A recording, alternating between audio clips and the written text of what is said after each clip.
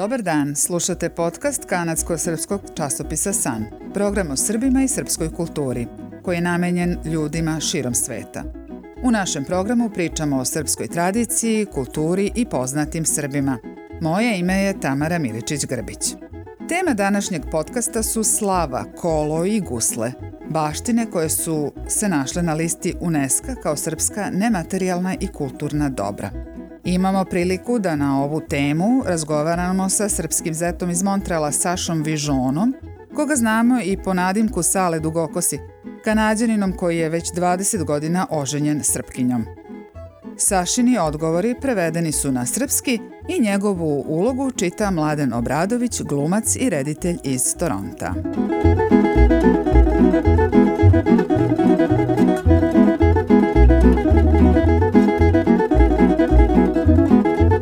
Na UNESCO-voj listi nematerijalne kulturne baštine nalaze se 3 dobra iz Srbije.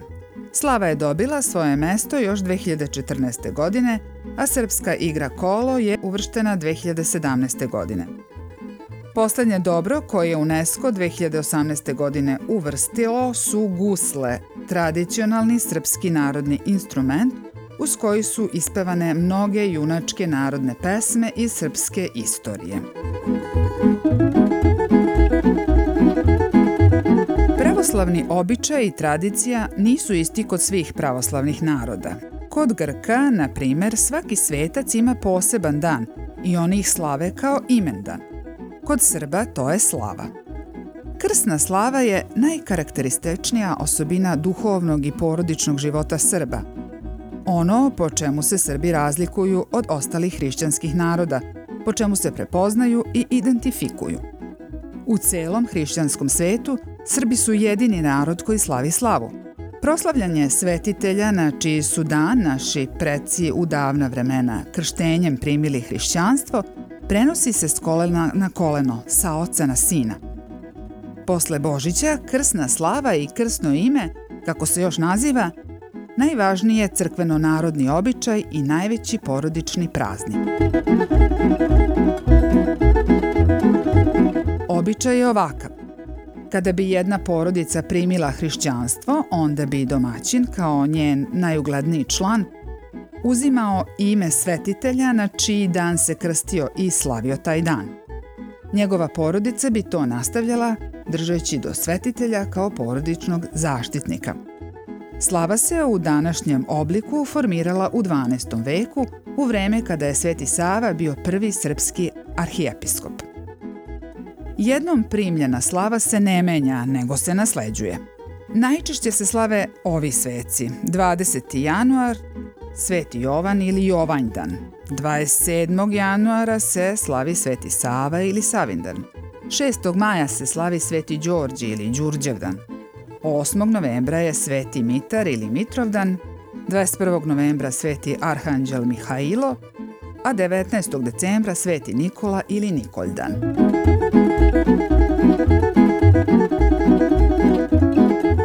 Na nekoliko dana pred slavu u domu u kome se slavi počinju pripreme kako bi se slava što svečanije i dostojnije dočekala. Kuća se rasprema, čisti i sređuje.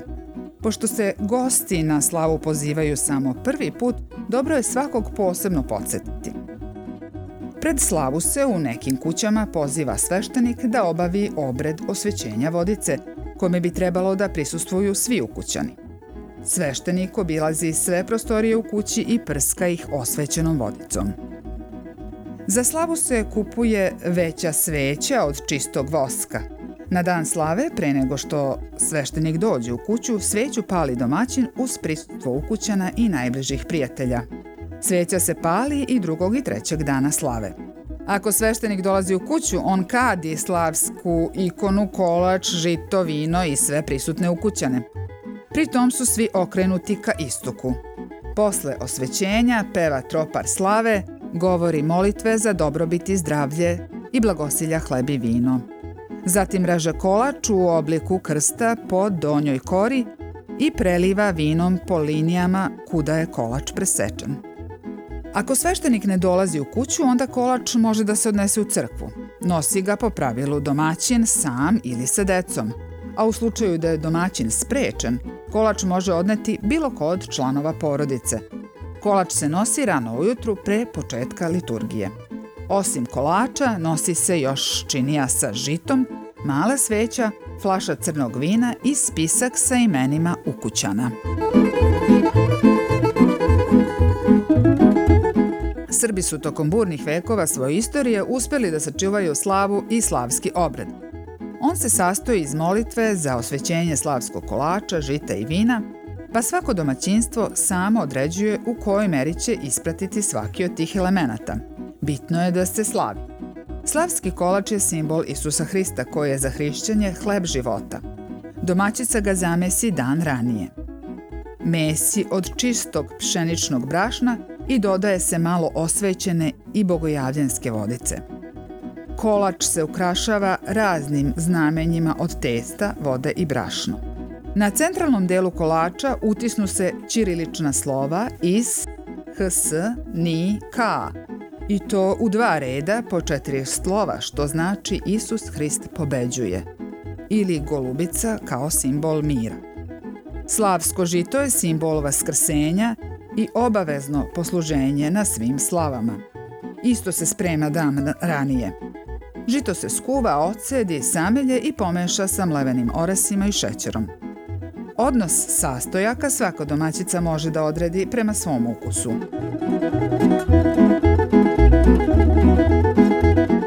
Ivić Construction Ltd. je specijalizovana građevinska firma za sve vrste radova u građevinarstvu, uključujući i renovacije. Zahvaljujući dugogodišnjem iskustvu našeg tima majstora i upotrebi najkvalitetnijih materijala, u mogućnosti smo da vam pružimo vrhunski kvalitet usluge uz povoljne cene i striktno poštovanje rokova. Pozovite nas na 416 769 1431, 416 769 1431 ili posjetite našu web stranicu www.ivićconstruction.com.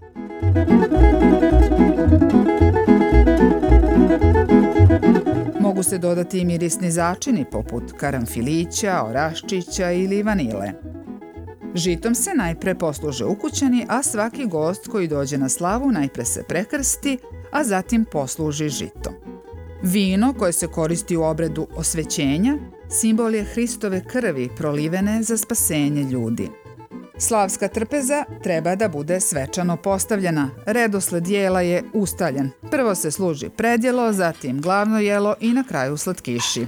U postne dane, sreda i petak i u vreme posta za slavu se priprema postna hrana, a u sve ostale dane mrsna.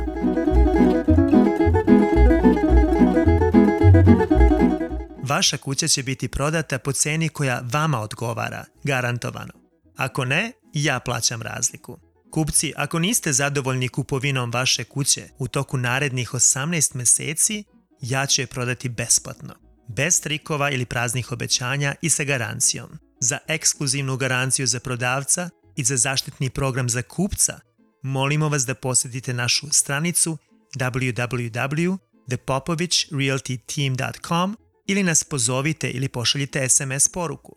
Pozovite Veselka Popovića, posrednika za nekretnine sa Century 21 Leading Edge Realty na 416 892 4921 ili pošaljite e-mail na veselko.popović@bell.net.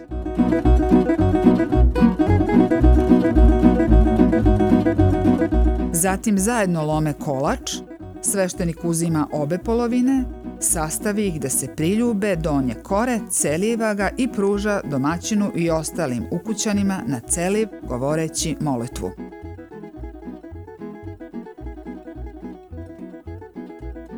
Slava se kod Srba po narodnoj tradiciji nasleđuje, ali se ne deli i prenosi se isključivo po muškoj liniji. Ukoliko zet dolazi u kuću mlade, on prima krsnu slavu od mladinog oca. Posle smrti domaćina porodice, domaćica može da nastavi da slavi krsnu slavu. Dok je otac živ, sin ili sinovi ne preuzimaju slavu, već je slave sa ocem. Kad otac umre, onda sinovi preuzimaju slavu. Ako ima više braće, mogu se dogovoriti da slavu preuzme samo jedan ili je preuzimaju svi. Ukoliko sinovi nisu u mogućnosti da dolaze na slavu kod oca usled udaljenosti ili drugih razloga, čim zasnuju sopstveno domaćinstvo, mogu početi sami da slave. To se dešava i Srbima koji žive u rasejanju, daleko od svog rodnog kraja i roditelja. Na taj način je slava kao srpski običaj došla i na američki kontinent i održala se i u Kanadi i u Americi u većini srpskih porodica. Srpski narod najviše slavi i praznuje svog zaštitnika u novembru i decembru. Slava treba da se slavi tačno na dan kada pada taj svetac. Krsna slava se tradicionalno slavi 3 dana. Prvog dana dolaze kumovi i bliska rodbina, drugog prijatelji, a trećeg dana komšije dolaze na kafu i kolače. U današnje vreme se većinom slavi 1 dan, ali tamo gde ima više gostiju, a manje prostora, često se slavi i 2 pa i 3 dana. Danas neke porodice iz praktičnih razloga, da bi izbegle radne dane, pomeraju proslavu za vikend. Kada su u pitanju sveci, koje slavi veliki broj srpskih porodica, kao Nikoljdan ili Đurđevdan, nije neobično da se u jednom danu odlazi na slavska veselja u nekoliko kuća. Saša Vižon, molim vas, recite nam nešto o vašem iskustvu vezanom za srpski običaj proslave krsne slave. Naša porodica ne slavi slavu. Moj tast je bio mladi komunista, poput mnogih u Jugoslaviji u to vreme, i odbacio je te stare običaje. Moja supruga nije osjećala potrebu da slavu Vaskrsne u Kanadi, pošto je imala sekularno i moderno vaspitanje stečeno u Beogradu, glavnom gradu Jugoslavije. A ja nikada nisam bio osoba koja bi priredila veliku zabavu i ugostila veliki broj ljudi. Uvek mi se to činilo zastrašujućim, iako smo u nekoliko navrata spontano napunili svoju kuću sa nekoliko desetina Srba. Naš prijatelj, mesto slave, priređuje gozbu na Uskrs, pozivajući na slavlje podjednako i vernike i nereligiozne srpske porodice iz naše male zajednice u Montrealu. Ali bili smo pozvani jednom prilikom pre nekoliko godina na proslavu tradicionalne slave kod prijatelja, dočeka na vratima iza kojih na istaknutom mestu stoji ikona, zaštitnik porodice uz neodoljive mirise kuvane hrane koji se šire, suočavam se sa jednim neobičnim posluženjem, žitom. Iz velike činije koja se nalazi na stolu u prisustvu domaćina koji vas i dalje srdačno posmatra, morate da smažete ovu neobičnu mešavinu kuvane pšenice, oraha i šećera i to na licu mesta.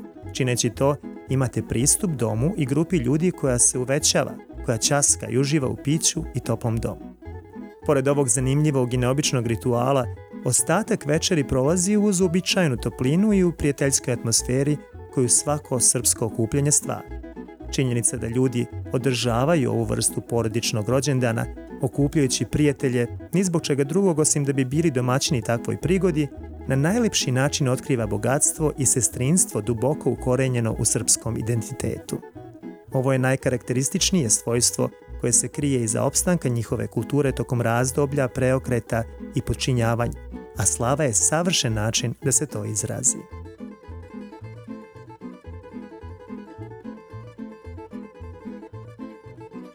Posetite website časopisa San na sanmagazine.ca.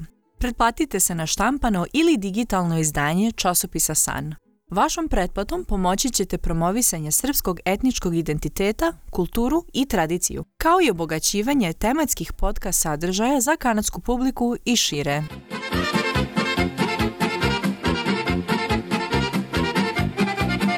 Kolo je narodna igra Srba, čije ime ima jasno poreklo iz stare slovenske reči koja znači točak. Veoma je blisko rumunskoj igri hora i bugarskoj igri horo, a u našem jeziku se može čuti i reč oro. To je igra u krugu koji ide uokolo i naokolo. Kolo je lanac povezanih igrača koji zatvaraju krug, pa je simbolika jasna.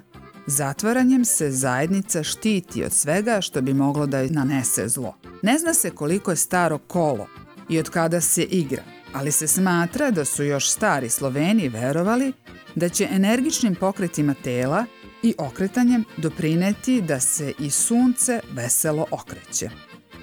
Odavno je kolo postalo deo seoske pa i gradske svakodnevice. Postalo je deo i svakodnevice Srba rasejanih svuda po svetu. Iz svog zavičaja su Srbi uvek nosili sa sobom svoje običaje, navike i rituale, a jedno od važnih običaja je i kolo. Sva kola imaju isti obrazac.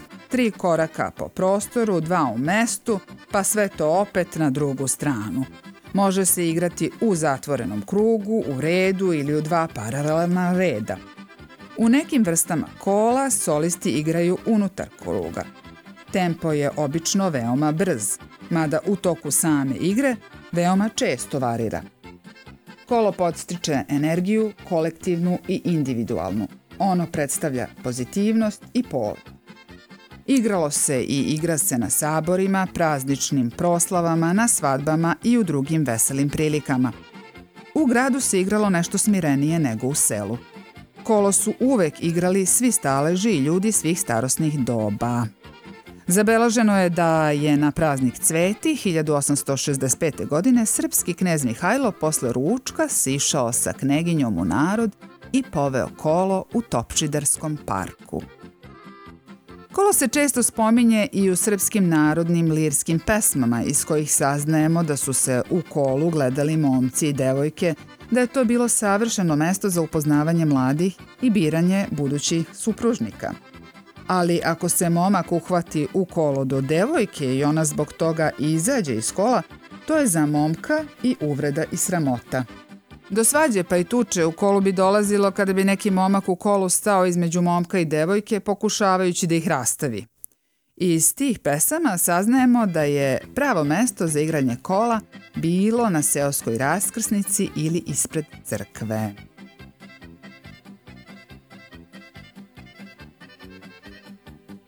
Kolovođa je najbolji od svih igrača ili je tu poziciju dobio prema nekom običaju, a poslednji u kolu se zove kec. Igrači se drže između sebe za pojas. Igra se na celom stopalu, telo je opušteno, a u nekim kolima muškarac može da pokreće ramena, a žena kukove.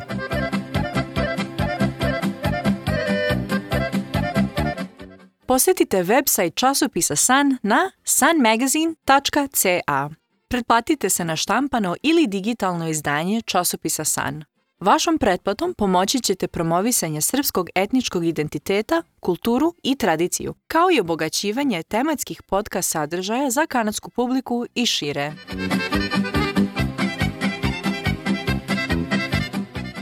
Pored zatvorenog kruga, koji je jednostavan i strog oblik, najzastupljeniji oblik igre je polukrug sa istaknutom ulogom kolovođe i keca.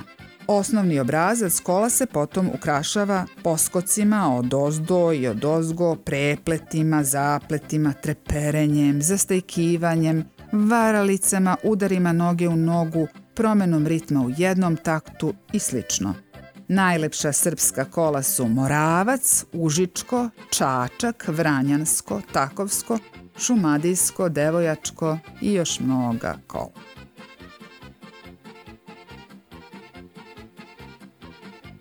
Veoma je važno da Srbi svoju tradiciju i kulturu na pravi način prenesu mladim naraštajima i u matici i u rasejanju. Kolo je svojevrsni fenomen koji decu ne samo okuplja oko starih tradicionalnih vrednosti srpskog naroda, nego ih međusobno zbližava kako u matici, tako i u dijaspori. Od mnogih folklornih društava u Srbiji svojim dugim i uspešnim radom se ističe ansambl Kolo, koji kao neki pokretni muzej čuva tradicionalnu igru, muziku i nošnju. Osnovan je 1948. godine i od tada je Srbiju i srpsku tradiciju predstavio na gostovanjima svuda u svetu. Gostovao je i u Metropolitenu, Carnegie Hallu, operi u Kelnu, teatru Fenice, Bolšom teatru, Sidnejskoj operi. Svuda gde žive Srbi u rasejanju, pa tako i u Sjedinjenim Američkim Državama i Kanadi, postoje folklorna društva čiji je cilj očuvanje i prezentacija srpske tradicije i kulture kroz tradicionalnu narodnu igru, pesmu, muziku i jezik. Takođe im je cilj da bogata srpska folklorna baština bude autentično predstavljena. Trude se da mlade generacije Srba kroz folklorno umeće steknu osjećaj pripadnosti narodu svojih predaka. Kroz narodnu igru i njene odlike održava se duh jednog naroda, duh onih krajeva iz kojih potiče igra. Kroz kolo se upoznajemo sa tradicijom i kulturološkim odlikama određene sredine. Folklor i muzika srpskog podneblja su izuzetno bogati, jer su u njima sadržani razni uticaji mnogih naroda, prožimanja drugačijih kultura, a u tome počiva lepota i posebnost našeg folklora, muzike, ritma, melosa. Kolo je ono po čemu nas svet prepoznaje i zato ga treba čuvati i sačuvati.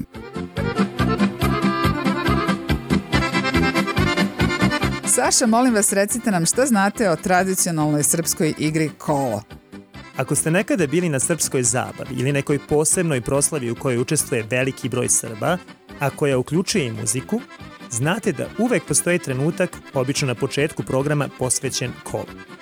DJ u ovim prilikama uvek se opredeljuje za žanr muzike koja ima taj poseban ritam i karakter, zbog čega prvo devojke i žene, a zatim dečaci i muškarci iznenada skaču, uhvate se za ruke, formirajući sve veći krug i izvode poseban ples koji, čini se, svi znaju instinktivno.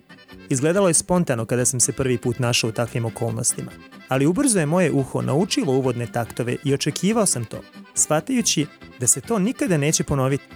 Zarazno i radosno, a osmesi na licima plesača objašnjavaju mnogo toga zašto se takve stvari odvijaju na ovaj način. A činjenica da se nikada ne desi da se kolo preskoči, sama je po sebi karakteristika koja se jasno povezuje sa srpskim identitetom, poput ostalih kulturnih elemenata koje je UNESCO prepoznao. Kolo leži u srcu srpskih folklornih proba kojima sam prisustvovao kada je moj sin išao na folklor od 3. do 13. godine, a onda je tenis zavladao njegovim životom. Da ne spominjemo još jednu srpsku majku opčinjenu Novakom Đokovićem.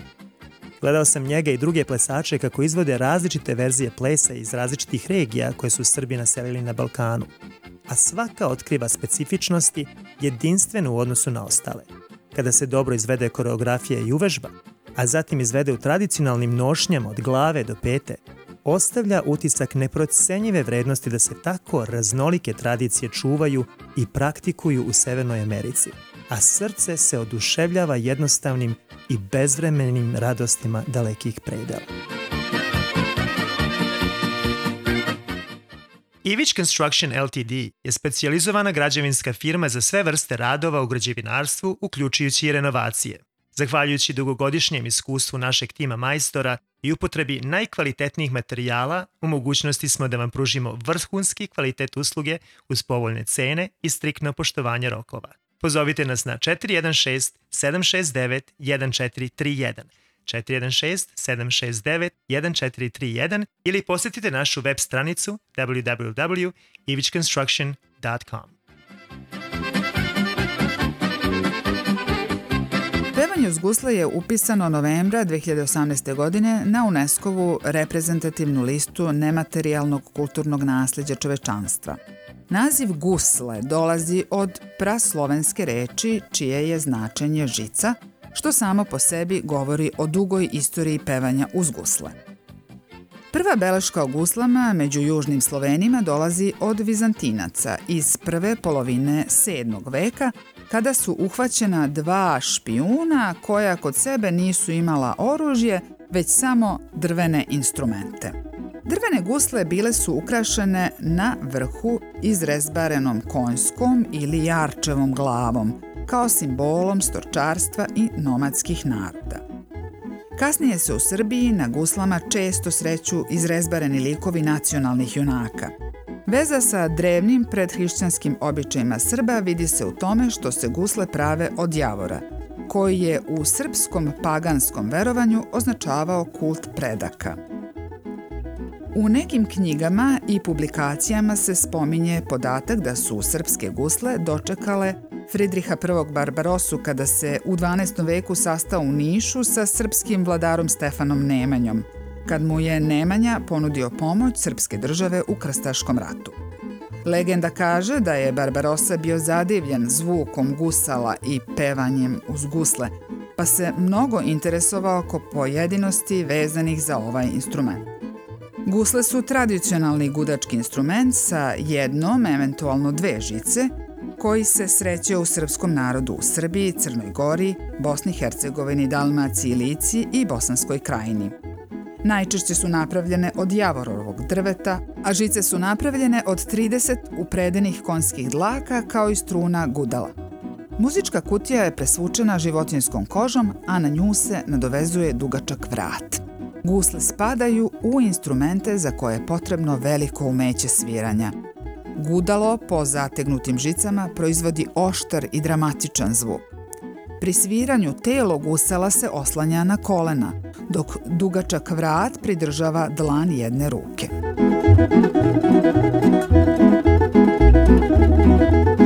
U istoriji srpskog naroda gusle imaju posebno važnu ulogu. Narodni pevači, guslari, vekovima su opevali važne događaje, tako da su se tekstovi tih pesama zbog stalnog ponavljanja pamtili i na kraju bili zapisani u srpskoj epskoj poeziji.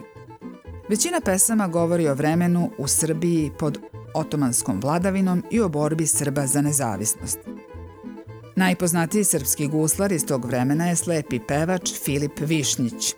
Od njega je Vuk Karadžić, koga znamo svi kao srpskog filologa, reformatora srpskog jezika, sakupljača narodnih pesama i autora prvog rečnika srpskog jezika, u 19. veku čuo i zapisao epske pesme.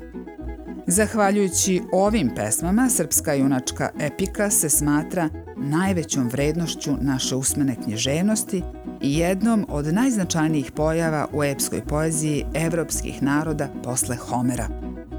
Ujedno je to doba posljednjeg talasa epskog usmenog pevanja. Već od druge polovine 19. veka epska pesma, a s njom i guslarsko pevanje, postepeno izumire. Ali tradicija se i dalje čuva. Dokaz da pevanje uz gusle i danas postoji je postojanje blizu 60 društava guslara koja su objedinjena u Savezu guslara srpskih zemalja. U njihovom radu učestvuje oko 4000 članova.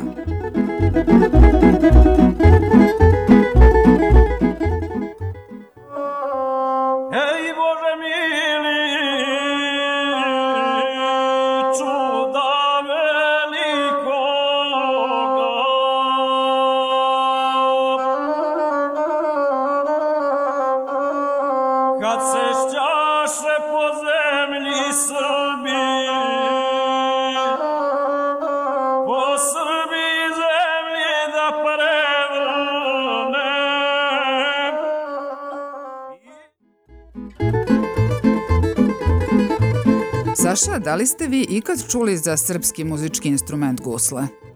Zvuk gusala i pevanje uz gusle nisu stvari koje ćete verovatno doživjeti u Severnoj Americi, jer u modernim vremenima nemaju sve prisutan izraz poput kola i drugih folklornih stvari.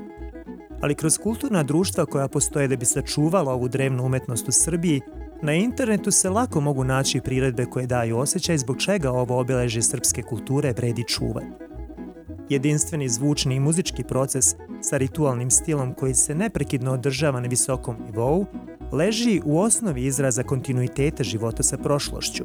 Simpatične vibracije između usamljene žice i usamljenog glasa nose dubinu ljudskog izraza sa sveukupnim karakterom jadikovki, dok lirski sadržaj prepričava epska putovanja drevnih junaka u poetskom stilu koji podsjeća na klasičnu Grčku.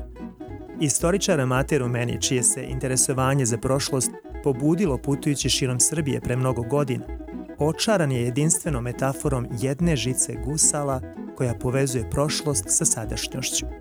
Od najranijih srpskih veza sa rimsko-helenističkim svetom, preko srednjevekovnih vremena i osmanske okupacije, do mudrih i vernih ruku Vuka Karadžića, Srbi su nasledili nešto što nepogrešivo ostaje u središtu njihovog bivstvova. Muzički, u kvalitetu žalopojke koji sam pomenuo, postoji veza sa zvukom narodnog bluza ako želi.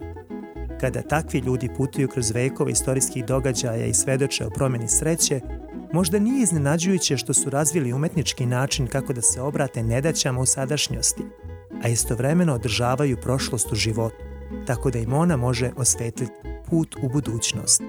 A gusle, zajedno sa kolom i slamom, zaista su jasan izvor svetlosti.